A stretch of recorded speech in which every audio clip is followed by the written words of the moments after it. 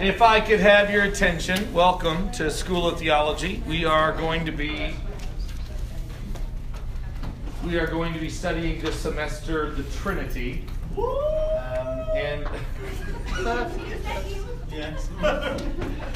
I hope that you're here to learn a lot because I know that's actually going to happen. I'm looking forward to being in the class. I think Ryan allowed me to teach a couple of sessions, and I'm looking forward to that as well. But it'd be good for you to understand kind of how this fits. We believe strongly here at Sunnybrook that we are to love Jesus and God his Father with all of our heart and with all of our soul and with all of our mind and with all of our strength. And we really take that seriously. I know that some people say that education is not as valuable as some people want to say it is, because you've heard people talk like this, right? Yeah, you just have all this knowledge. Yeah, you just have all this knowledge. And I want to say, I get it. The Apostle Paul even says what? That knowledge puffs up, but love builds up. So we want to be aware that there can be something dangerous about knowing and knowing and knowing and not responding. But I don't think the answer is just not knowing. One of the great lines on this particular topic is made by one of the gentlemen that was involved in making a critical edition of the Great New Testament back in the 1500s, named Erasmus. And Erasmus was asked the question, how can scholarly knowledge facilitate a better understanding of God? To which he responded, well, I don't know. Tell me how ignorance would contribute to it.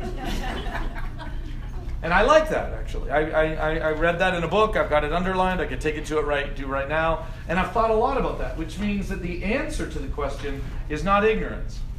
But it is, I would argue, applying our heart and our mind to everything, our whole soul to everything. And so that's kind of where the School of Theology has come from. We care deeply, not just about learning and not just about becoming eggheads. We really don't. I would even pray that none of us here, I'll give you some words from my alma mater, some men that have influenced me deeply. One of them said to me, you need to get as much education as you can keep sanctified.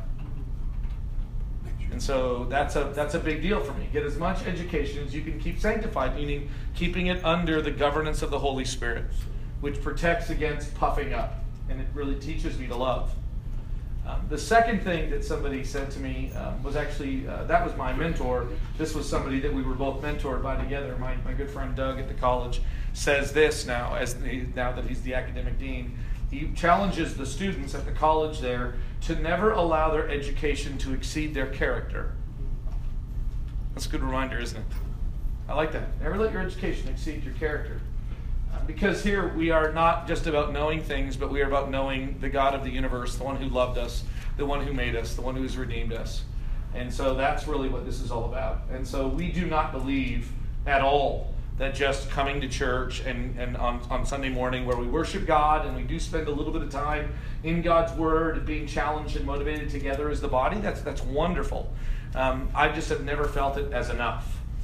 And so I have just loved this church for its love for God by giving him our mind completely. And that's really what we're here for. That's kind of what the School of Theology is. So it started years ago with our theology program. And how many of you went through the theology program? Yeah, a lot of you did. And there was like hundreds of us went through that. And it was just such a refreshing, I know so many of you just said, wow, this helps me understand my faith. It helps me love God. And that's really what this is about. And so I'm going to pray, and then I'm going to turn it over to Ryan, and he is going to lead us in our study starting tonight. God, we thank you for the truth of you, the reality of you, and the fact that I cannot understand the fullness of you ever. I'll never be able to get to the end of you. Father, it's impossible for me, being a finite being, cannot understand the infinite. But God, that doesn't mean I can't understand anything. I can. And that is a gift from you. And I'm grateful, Father, that instead of us, like lots of other people who look at the world around us or even look at the complexity within us, we've been given more. We have been given your revelation, which I cannot discern with my mind and with my senses apart from what you have done. And so I'm thankful. for your word, for your spirit, and for your people, which together help me have a better understanding and therefore a better response to you. And so I thank you, Father, for the giving of your Son and the sending of your Spirit, for your glory, for others' benefit, and for our joy. May this time truly be, Father, of great value to us. And may you take joy in us thinking well about you. Where we're wrong, correct us. Father, where we're right, confirm it. Teach us humility and obedience and love. In Christ's name I pray. Amen. Amen. I have intended, actually before we jump into that, how many of you came in late enough that you still need one of these? The Bell sisters and Mr. DeVeest. Anthony, could you certainly distribute? to I intended to print out a schedule, but I forgot. And so the only thing that you really need to know is that this will be 9 weeks in total, and the first Monday of October we will not meet. All of the ministers will be out of town Sunday afternoon through Wednesday, and so that first Monday of October we will not meet. But otherwise we will be moving through over the next 9 weeks, and we'll be dealing with the doctrine of the Trinity.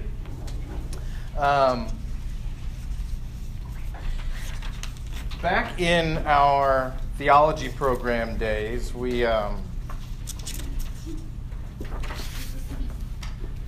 they had a class on the Trinity. It was class 3. I remember it because I remember it was the most frustrating of the 6 or 7 or however many they ended up having.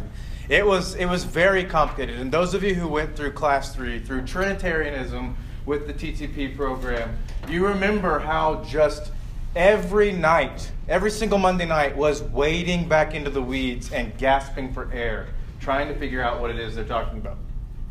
And I won't pretend like this isn't going to feel to some extent like that, because we are finite beings trying to comprehend an infinite idea that is unique to an infinite being. So we are grasshoppers trying to understand human beings, and the gap between us and grasshoppers is far, far smaller than the gap between us and God.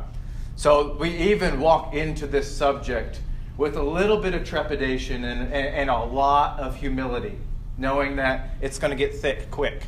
But we'll see. I hope that we can see from tonight. My goal tonight is to convince you that it is nevertheless important to do so. But before we get there, I want to actually have you guys before we answer the question, what is at stake when we discuss the doctrine of the Trinity, I want to have you guys discuss a few questions at your table, just 5 minutes or less, because I really do want to be respectful of your time and have you guys out of here in a decent time. Annetta has guests coming over who would like to study Scripture at her house, so we're going to make sure that we allow that to happen. So for the next few minutes, I want you guys at your tables. We have enough people at each table. Eric and Meredith, you might have to jump in with somebody else, but go over here with it. I want you guys to discuss these 2 questions at your table. First of all, when you describe the gospel, how often does the Trinity actually come up? And the second question, the follow-up question, is how different would your gospel presentation be if you never mentioned it at all? I want you at your tables discuss the two questions. When you talk about the gospel, does the Trinity ever come up? What would be missing, and would it change at all if you just ignored the idea of the Trinity altogether? Ready, set, go.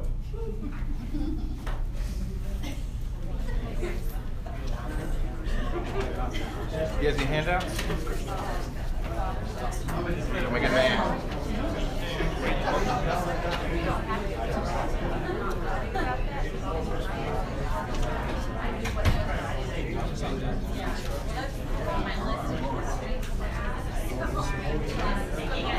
We just started. It wasn't right. It'll go back.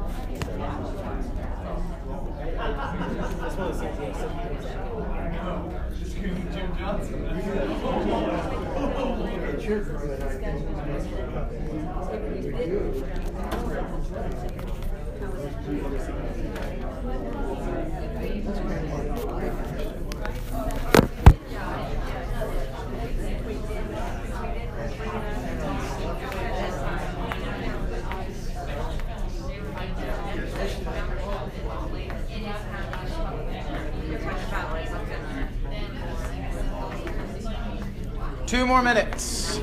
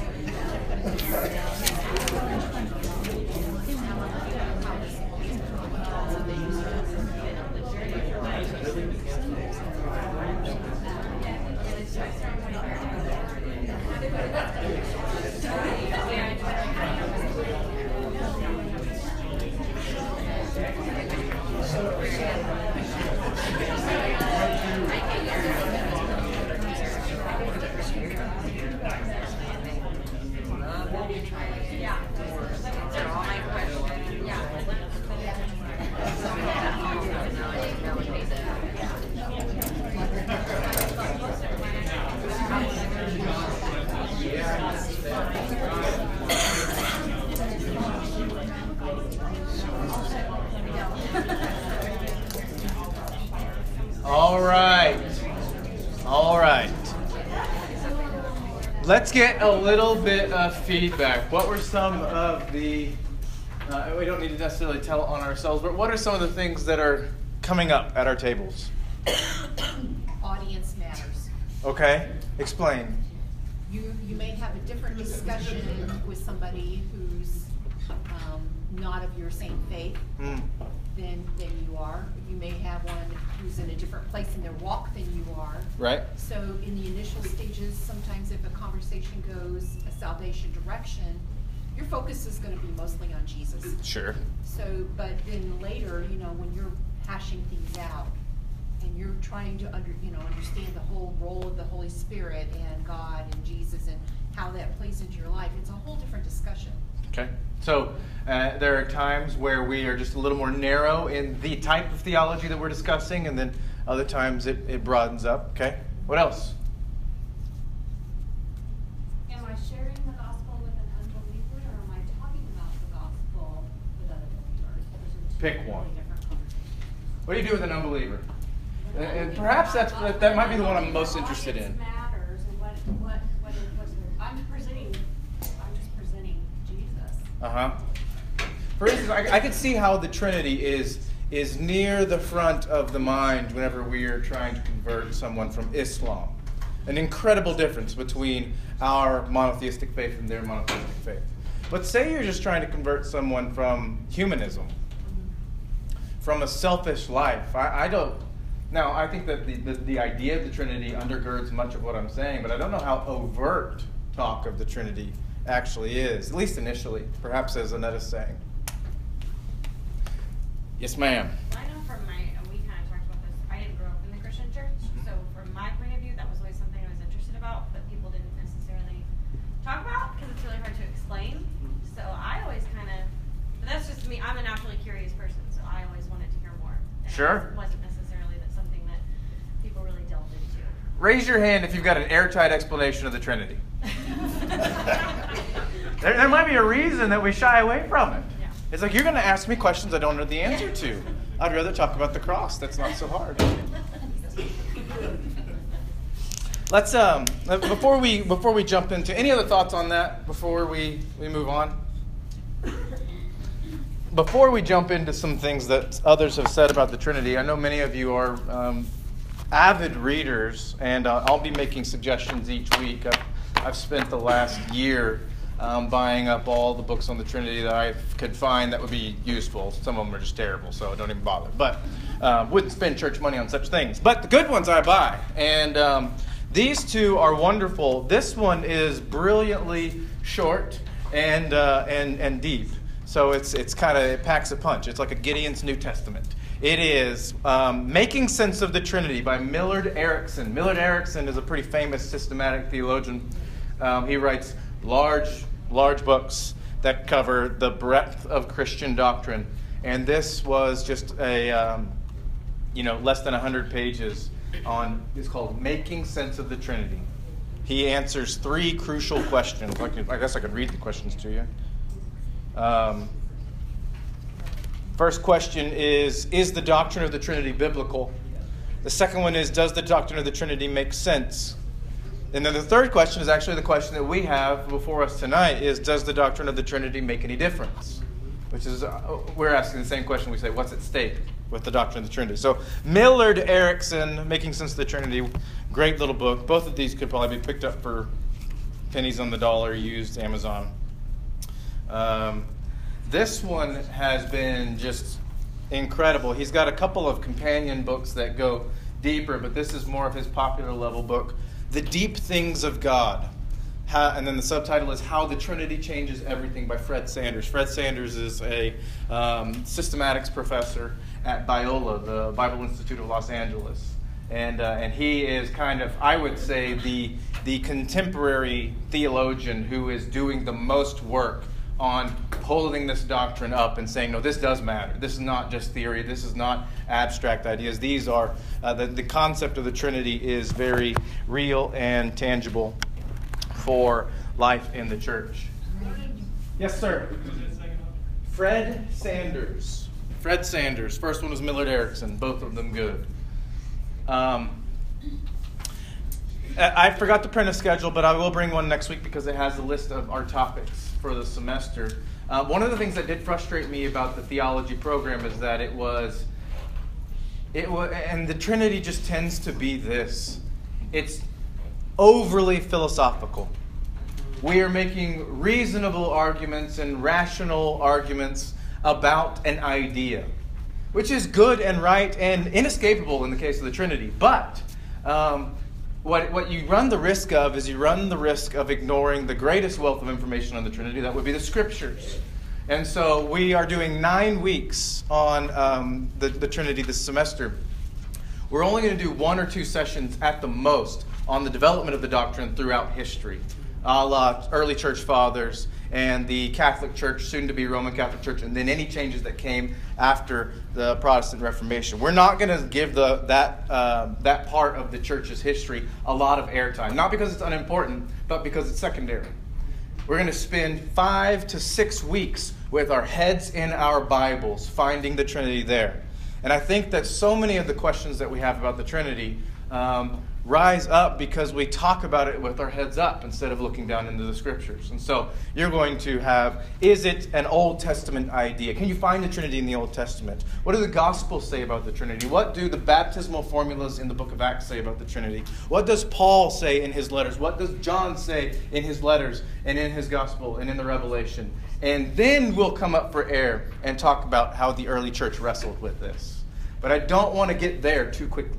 I want to spend time in our book, the infallible stuff, before we get to all the very fallible human beings. So, we're asking the question, what's at stake? Here are a number of people that have given their thoughts.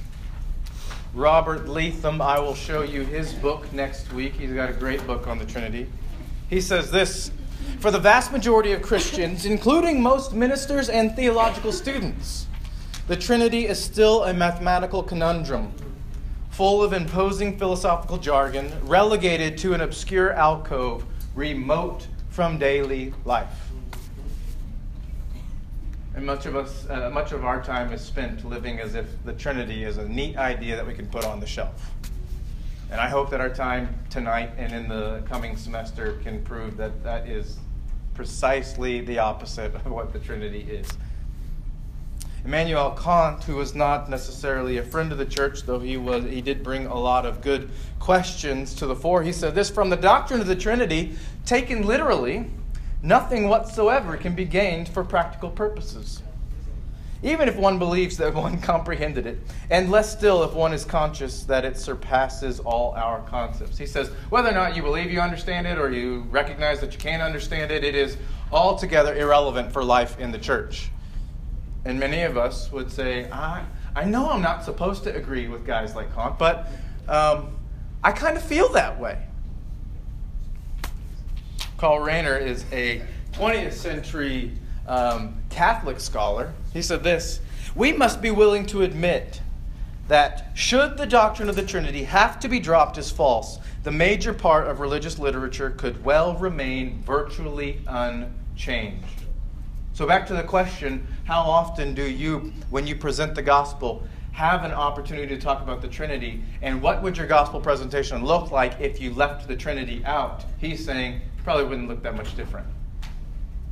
Functionally, it doesn't mean much for life in the church. St. Augustine thought differently, though. He wrote, I'd love to just assign this book and go through it together. He wrote an enormous treatise on the Trinity. Not that he was altogether right in everything that he said, but it was good. He says, further, let me ask of my reader, wherever, alike with myself, he is certain, there to go on with me. He says, when we agree, let's go. Wherever, alike with myself, he hesitates, there to join with me in inquiring. Let's ask good questions. Wherever he recognizes himself to be in error, there to return to me.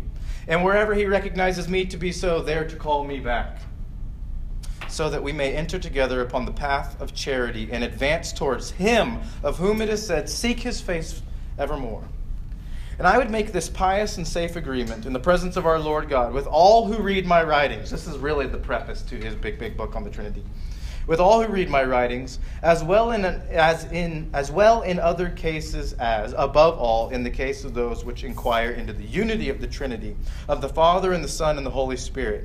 Because in no other subject is error more dangerous, or inquiry more laborious, or the discovery of truth more profitable. And I love that last line. He said, when you plumb the depths of the Trinity, you are probably on the razor's edge from becoming a heretic. And it's hard work, and it's worth it.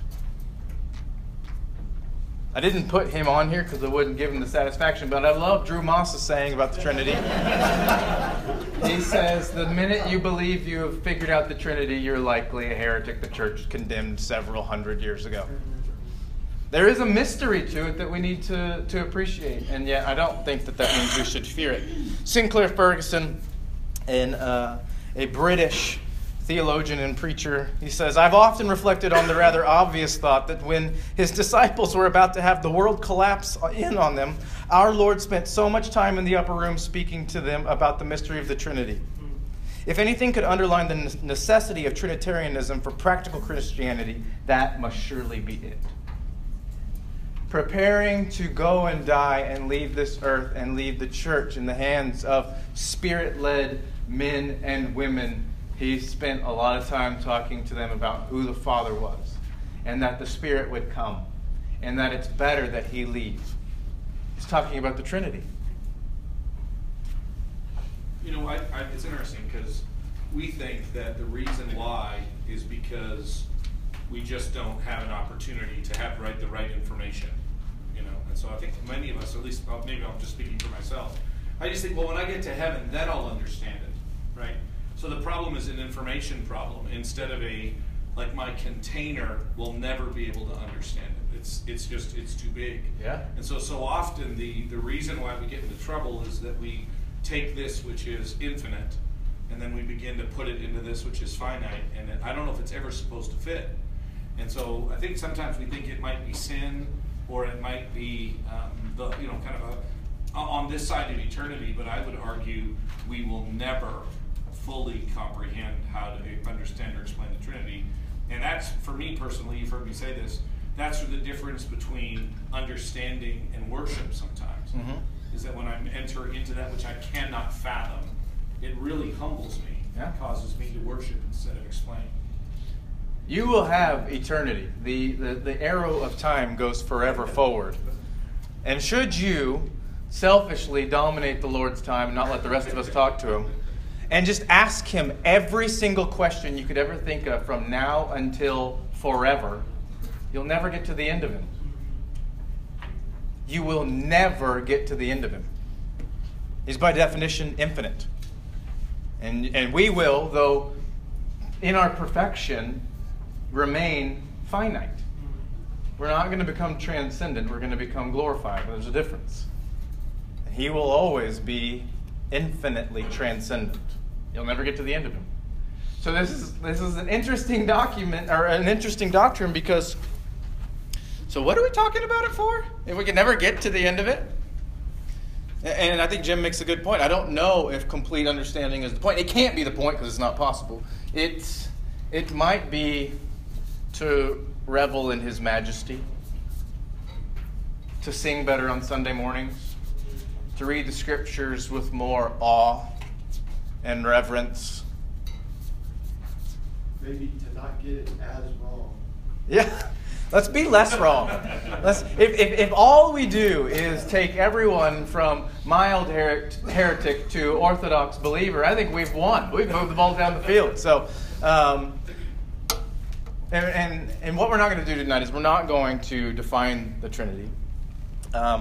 Next week we'll start talking about very important terms, and we'll start to deal with Orthodox and unorthodox. I love hearing Anthony still reflect on a conversation I don't even really necessarily remember having with him, but apparently he was a heretic at one point when he came. It was a horrible time of life. So we got to have a great conversation, and Anthony, who has solid doctrine in the first place, gets to chip away a little bit of immaturity and grow in this area. And yet I wouldn't say that it moves him, all the way down the field. It's just, this is just a little bit of growth in us. And that's the goal for this semester, is in this area, we're going to grow a little bit. So I think it's interesting that the opinions on the Trinity kind of run the gamut. But Fred Sanders, in his book, The Deep Things of God, he asked this question. This is kind of the premise of his book. And I think it's an interesting question to ask. He says, how has it come about that so many evangelicals today are cold toward the doctrine of the Trinity, confused by its meaning, or non-committal about its importance? And there might be, one of those might describe you. You're cold towards it. It's really not on your radar. You're confused by it. I want to ask, but every time I ask, I get the runaround. Or, it's not a hill that I'm really going to die on, because I don't know how to defend that which I don't understand. And yet, I hope that we can see that it is very, very important. So let's start working through our notes. These are some of the concerns that we as evangelicals have concerning Trinitarianism. First of all, we ask the question, is the Trinity relevant? How well does this doctrine actually work? And how is it practical? Now, on the one hand, I don't like that question, and on the other hand, it's actually kind of the point of this class. So, how relevant is the Trinity? That question is, if we just kind of step back for a second, that question is a little egocentric. As if my understanding of its relevance to me is some way to measure its value or its importance. Can I even make the decision what is and isn't relevant? I wonder if I should be asking the question, am I relevant to the Trinity? Because there's one of us. There's the Trinity, and then there's me, and one of us is unchanging and perfect, and the other one is me. And I'm asking, is it relevant to me? And there's just a mild, if not blatant, arrogance in that kind of question.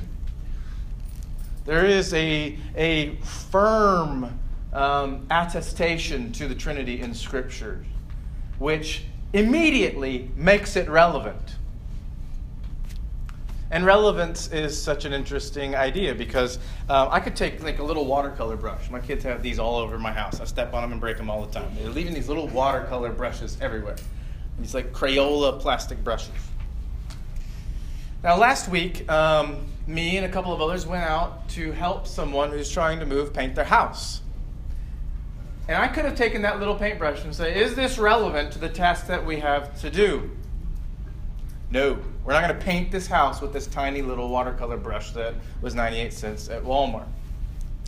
It's not relevant to that. For the vast majority of the time you're actually wearing it, a parachute is not relevant. For most of your fall, it's actually impeding the fall and causing you to have lots of additional turbulence in the air.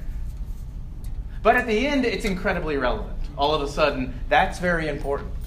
So if I go on a 5-minute free fall, the first 4.5 minutes, that parachute means nothing. But ultimately, it will mean something. It's very, very relevant. I wonder if at some point we will come to the conclusion that the Trinity is all of a sudden quite relevant to our lives. We could ask the question, are doctrinal distinctions important, helpful, or desirable? A big trend I see inside the church, so never mind the antagonists, but inside the church is a trend towards unity at all costs. At all costs. Meaning, if we all love and claim Jesus, then we should get rid of any and all obstacles. Why are we getting hung up on distinctions? Maybe another case of ego gone wild. I don't know if it's my call to decide what is and isn't important. But I would ask the follow-up question to someone who said, I don't know if the doctrine of the Trinity is really that important, if we should be making a big deal out of differences between how you believe the doctrine of the Trinity and how I do. I would just say, okay, like what kind of doctrines are we drawing distinctions over? Like, you do know you have all the freedom in the world to believe wrong things, and I'm allowed to believe wrong things about the tribulation. Whether or not you or I are going to go through it, or when it'll happen, or what it's going to look like. We have all the freedom in the world to kind of argue over what that might be, and to come to different conclusions, and to hold fellowship with one another. And to sing praises to the Lord Jesus on Sunday, side by side. We can believe differently about that. When we believe differently, one of us is wrong, maybe both of us. But it really doesn't make much of a difference. But is that the same level of doctrine as the Trinity? And I would say no. There are a handful of doctrines that when they bubble to the top, you really don't have the option to hold different views in these areas than what the Scriptures teach and what the church has historically taught. And those things, I'm tying them together because they're actually more important than you might think.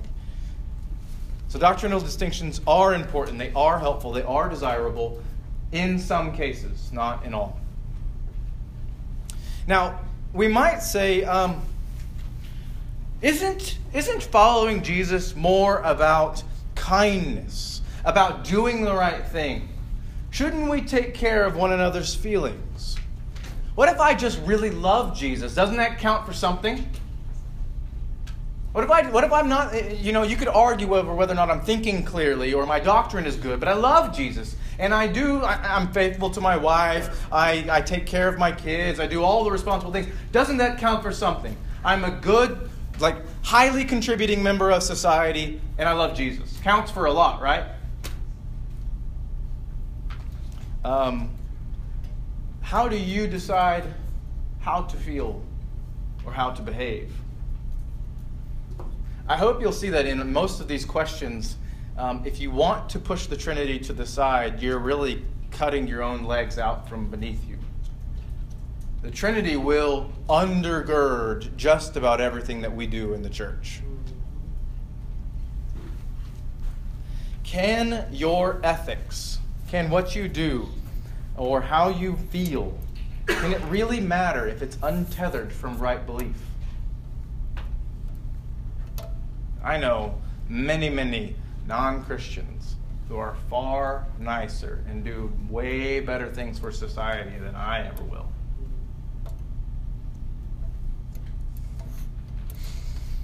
So, that middle question there is, if we insist on the doctrine of the Trinity, and I hope you see that I am, at what points does it contribute to the spiritual well-being of Christians and churches? What's at stake? So the state of our Trinitarian doctrine, let's do a little bit of analysis on where we are. First, our Trinitarianism has become out of sight, out of mind. In other words, it's largely forgotten. We go about our daily business without hardly a thought bent at the Trinity. And I have to speak in general terms here, right? So some of you are saying, oh, I think about the triune God every minute of the day. Great, I'm happy for you. But by and large, he's out of sight, out of mind. The church has reduced this. This really has, the idea of the Trinity has become for many of us what it unfortunately is in most of my systematic theology books. It's just chapter 14. It amazes me, actually, in most of my systematic theology texts, they get to the concept of the Trinity way, way, way in the back. And I'm just sitting here thinking, all your foundational material is here. How do you write 13 chapters before you get to this? They have their reasons. And they're intelligent men and women, right? So I get it. But there's something about the fact that we tend to bury this subject way in the back. It's just another item on a checklist. It's, if you give me a list of the 43 most important beliefs of what Christians ought to believe, it'll be somewhere between 1 and 30. That's the Trinity for us. It's out of sight, out of mind. But whenever we present the gospel, don't we talk about that life shaped by the gospel is life lived in communion with the triune God?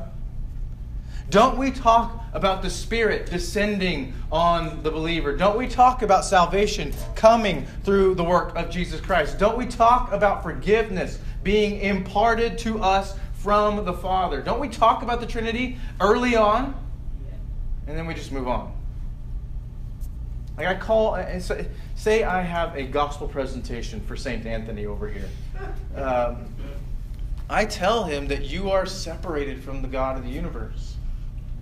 And that there is a path for you to have a restored fellowship with him. He's very personal. That's how I talk. And the Spirit will come on you, and the grace comes through the work of Christ, and the Father will forgive you. And then chapter 14. We park it and we move on. When the Trinity becomes out of sight, out of mind, when we forget about the Trinity, we forget why we do what we do. Because we forget who we are as Christians who are created by the gospel, and we forget how we got to be like we are. I will cut us some slack, because when I say we forget, I mean we all of a sudden presuppose the Trinity in all of our conversations. But at some point we stop speaking of the Trinity explicitly. We don't celebrate the Trinity, we don't teach about the Trinity, and we don't worship the Trinity. We pick our favorite member, usually Jesus, and we run with it. And there's just something stunted about that. Now, the Bible lifts Jesus up as pretty important, right? So let's not feel bad about that. But the Bible lifts Jesus up as a member of the Godhead. And I'm not even saying that the playing field has to be equal. The Spirit isn't necessarily interested in as much attention as we might want to give it if we just play 33% across the board. But we forget about the Trinity a lot. And when we don't, the second point here is that I believe our Trinitarianism has become shallow.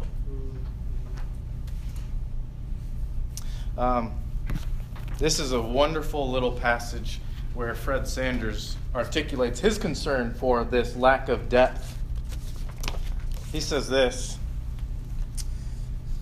the evangelical movement is booming, but it often seems to be 10 miles wide and half an inch deep. This shallowness is not only how things look from the outside to the cultured despisers of evangelical religion, it also describes the way many evangelicals feel about their own churches and spiritual lives. Many evangelicals seem haunted by a sense of not being about anything except the moment of conversion. That line is particularly damning. Many evangelicals seem haunted by a sense of not being about anything except the moment of conversion. He explains further. When they stop to ask themselves where they are taking their converts, they fear that when they get there, there will be no there.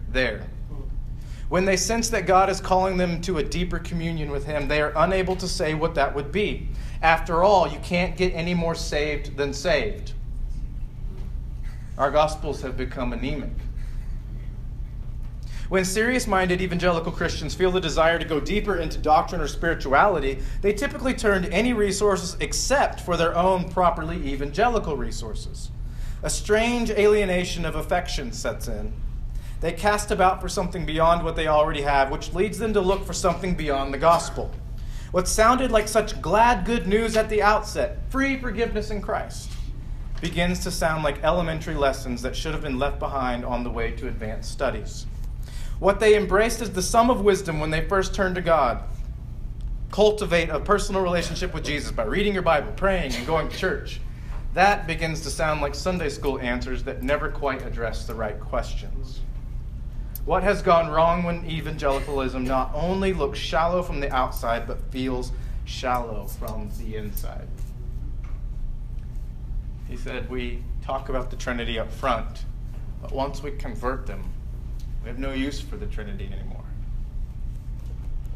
And we wonder you should live a gospel-centered life. I talk like that all the time. Your life should reflect the gospel. Half the time, I'm not even sure what I mean by that. And he says it's because we've become shallow in our Trinitarianism. What is our gospel life all about? The gospel is so triune. The deeper we go, the deeper we plumb the mystery of the Trinity. The more you study the gospel, the more Trinitarian you will become.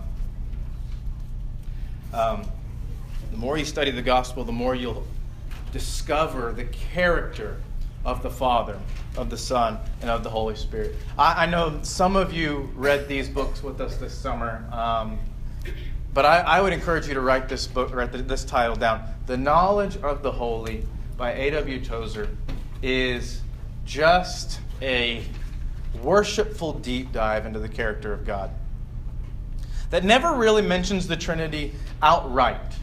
So, a little bit of my concern. But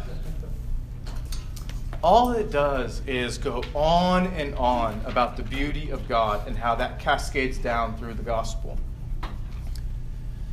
And I remember reading that with 5 or 6 guys this summer and just feeling an overwhelming sense of worship every time I cracked that book open.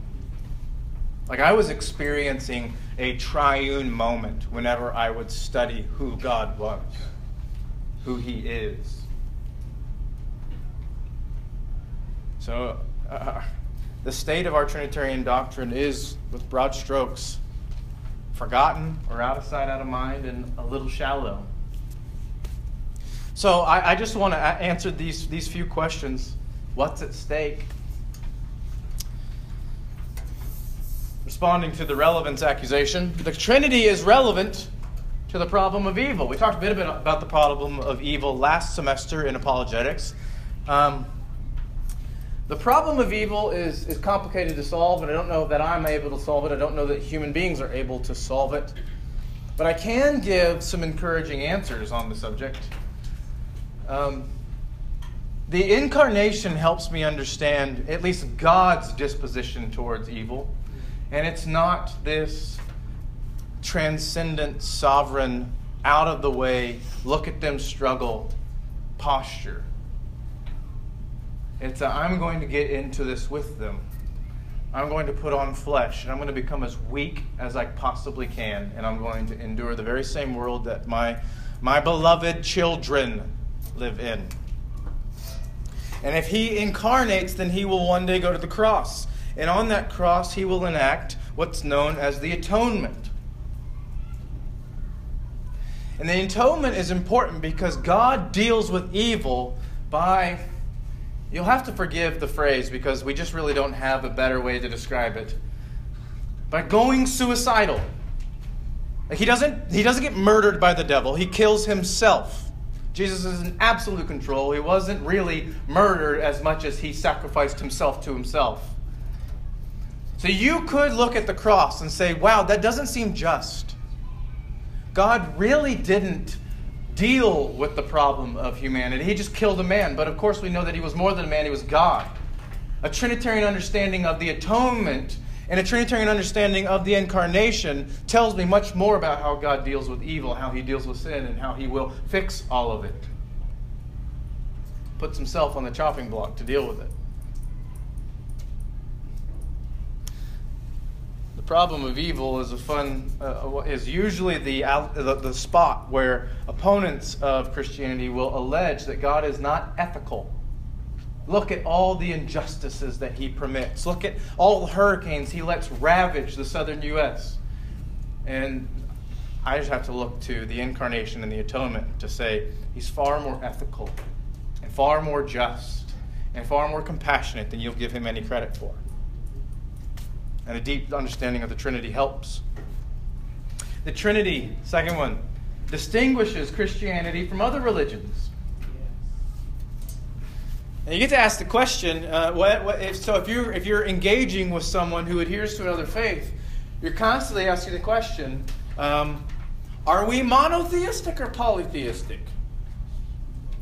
Some would accuse us of being strict monotheists, like Allah. Some would accuse us of being polytheists, like maybe Hinduism, or if they're very charitable, tritheists. Of course, we know the Bible really doesn't give any. It says that we're monotheistic, but it's a unique kind of monotheism. It's actually a real kind of monotheism. Every other kind is by definition false. It is the real monotheism that has a plurality inside of it. It has a unity and a plurality. A unity and a diversity is, I think, probably the best way to describe the Trinity. God is altogether one. Hear, O Israel, the Lord your God, the Lord is one. And yet, the Godhead is diverse. When you're engaging with someone who adheres to another religion, you also ask the question, is your God remote or is he near? Is he transcendent or is he immanent? And of course, most religions have to pick one. We don't. This is the wonderful thing about Christianity. We get to all the good stuff and leave all the bad stuff. He is both transcendent and very near.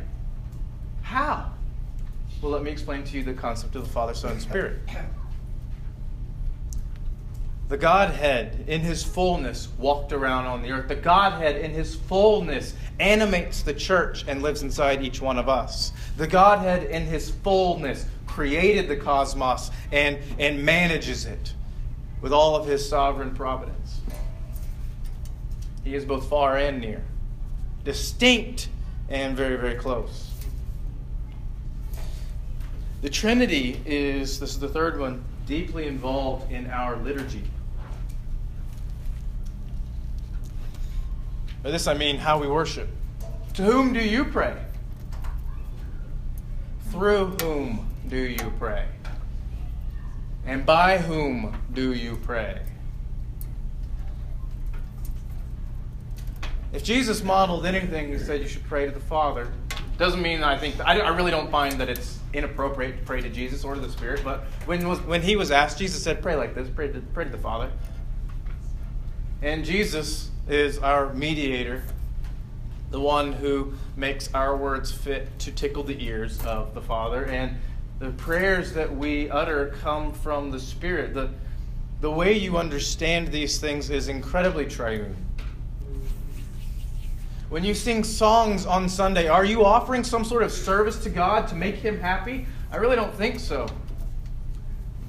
I think God in His majesty has made us fit through Jesus to sing His praises as the Spirit works on us as we proclaim these truths together. It's incredibly triune.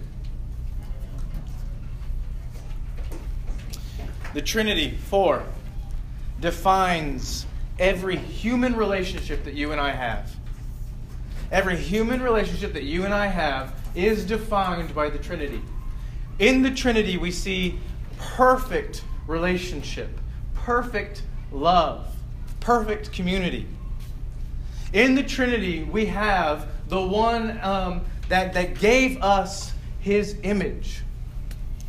And so we relate to one another as the Trinity has demonstrated that we should relate. We do community. We will rule like He has asked us to. And we will resemble Him in our character. The Trinity gives dignity to humanity, gives value to humanity, and ontologically equality. So at the core of our being, if you look at the essence of who we are, that's our ontos, our ontology. We are ontologically equal, like the Trinity. And then functionally or economically, we're diverse, like the Trinity. There are so many fun facets to investigate when you look at the idea that we were made in His image. He is ontologically one, economically plural and distinct. You and I all have the same value at our core, and yet Anna and I are very different. Finally, the Trinity is the deepest truth that defines every biblical belief that you hold. Now, you might believe that that's an overstatement, right? Isn't that a little bit of ministerial hyperbole? I don't think so. I don't know what biblical belief you hold that isn't ultimately defined and set in motion by the Trinity. Now, where we get into trouble is, as evangelicals, one of the things that we're really good at is finding the things we ought to emphasize. So Annetta even pointed this out. There are things, so if I have a limited amount of time or a new relationship with someone, I'll focus on really Jesus and His work and on the cross. And one of the things that we're really good at, and I think it's helpful, is that we know what to emphasize.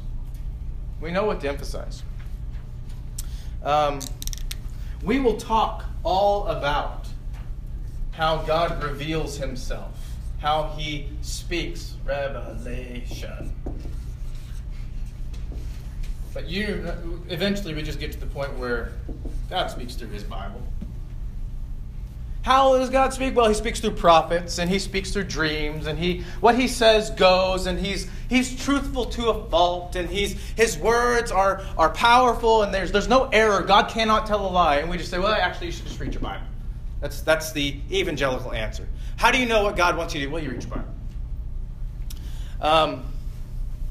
We talk about Jesus coming, and the Gospels really talk about Jesus making all things new, or making them whole. Now, I put it that way because that's what He really does in His ministry. He goes around, He heals people, makes them whole. He forgives people, makes them whole. He pulls them up out of poverty, makes them whole. He raises them from the dead, He makes them whole. We are constantly talking about His redemptive work. And when we boil it down as evangelicals, we just shorthand that with Jesus came and died on the cross. He died on the cross. We talk about all of the so if you think about what the process of becoming a saved person is, well, first of all, we're justified. And then we go into the process of being sanctified. And one day we will all be glorified. But if we talk about what it means to be saved, we eventually, as evangelicals, just get to our conversion. We love to summarize. We love to emphasize. We love shorthand. And I don't even think that's bad. These are some of the things that we love. When you talk about all of the good gifts, I'm going to call it the goodness of Jesus, all of the holiness that comes with knowing Jesus, all the right relationships that now form as a result of Jesus' work, all the blessings that we have in the church and the eternity we have with Him, that eventually, as evangelicals, gets distilled down into heaven. And if I had to pick 4 words that are our favorites as evangelicals, it would be, we believe in the Bible, and we really love Jesus' work on the cross. And I would hope that you would experience conversion so that you can go to heaven. That's probably the core of our gospel call. I don't even think it's bad. I think it's probably good. I think it's even necessary at times. But you do know, like, there's no way for us to highlight certain things, to draw emphasis to certain ideas, if we're not doing so by pulling from larger swaths of information. And all I'm asking is, if you keep following the funnels up, where do you end up? The Trinity defines every one of these things. The Trinity undergirds every single biblical belief that you have. The emphasis requires the larger body of truth to select from. Now, here's my concern. What happens when we go overly reductionist on it and we think that we're no longer highlighting things, but this is the whole message? Read your Bible, believe in the cross, experience conversion, and go to heaven. You end up with shallow evangelicals that no longer have the ability to talk well about the Trinity. We've forgotten the large swath of knowledge and revelation from God that we're working from. And it's this oversimplification doesn't win anybody, or at best produces very stunted disciples. Very, very stunted disciples. Key points have now become the whole truth. Now, there is biblical precedent for the simplified version of it. I'll leave you guys with a few readings. When Paul is jailed in Philippi, and you know this incredible experience where the jails are thrown open and the Philippian jailer is freaking out. He doesn't know what he's about to do. He's lost all his prisoners. Capital crime in his world. And Paul says, hey, don't worry about it. We're still here. And then eventually he asks, hey, what must I do to be saved? Paul gives him the summary. Acts 16, verse 31. Believe in the Lord Jesus, and you will be saved, you and your household. Believe in the Lord Jesus, and you will be saved, you and your household. He goes with the summary stuff. Now, but Paul would never say, that's it. Paul is having a moment that Annetta described earlier, where there are times where we have to summarize, times where we have to be selective, and just take the high points. That if you want to hear Paul talk about the gospel in a beautiful and profound way, go to Ephesians 1. One of the most trying passages you'll find. Ephesians 1, starting in verse 3, Paul says, blessed be the God and Father, there's one, of our Lord Jesus Christ, there's two, who has blessed us in Christ. There he is again, with every spiritual blessing in the heavenly places. Even as he chose us in him before the foundation of the world, that we should be holy and blameless before him. In love, he predestined us for adoption as sons through Jesus Christ, according to the purpose of his will, to the praise of his glorious grace, with which he has blessed us in the beloved. In him we have redemption through his blood, the forgiveness of our trespasses, according to the riches of his grace, which he lavished upon us in all wisdom and insight, making known to us the mystery of his will, according to his purpose, which he set forth in Christ as a plan for the fullness of time, to unite all things in him, things in heaven and things on earth. In him we have obtained an inheritance, having been predestined according to the purpose of him who works all things according to the counsel of his will, so that we who were the first to hope in Christ might be to the praise of his glory. In him you also, when you heard the word of truth, the gospel of your salvation, and believed in him, were sealed with the promised Holy Spirit. There's 3. Who is the guarantee of our inheritance until we acquire possession of it, to the praise of his glory. In Acts 16, Paul can give you the summary statement. He can give you the high points. But Paul knows that there is a wealth of beauty about who God is. And that's what he's drawing from when he has an opportunity to explain the gospel. What must I do to be saved? Well, if in a pinch, just believe in Jesus and you and your household will be saved. What should I write to a church that really needs to understand the gospel? It's going to be this beautiful triune explanation of what he's done for us. You'll think this is weird because I hid a knife in the room, but I think the explanation will be helpful. The high points. This is the one. Yeah. The high points are helpful because they cut quickly. They're the edge of the knife. The edge of the knife is incredibly helpful. It needs to be sharp, and it needs to be small in order to cut well. But you know it does nothing without the big chunk of metal behind it. Like your high points, if your summary of the gospel is all you've ended up with, if it's all you have regarding who God is, eventually it's ineffective. Then the blade on its own, the edge, does nothing without the big metal weight behind it. And that's what the Trinity is. Sitting behind every biblical belief you have is this imposing, incredible doctrine that God is both 3 and 1. That he's both unified and diverse. That he's both immanent and incredibly transcendent. And I think that it shapes everything that we do. And I'm looking forward to the next 8 weeks of discussing how that actually plays out and how your beliefs can be tested against the truthfulness of Scripture, and that the Trinity is in there, and it is the standard, it is the bar that determines everything else. So that's what we'll do. Next week, we're going to have fun, because I tried really hard to stay away from descriptions of the Trinity tonight. I know it's to some extent impossible.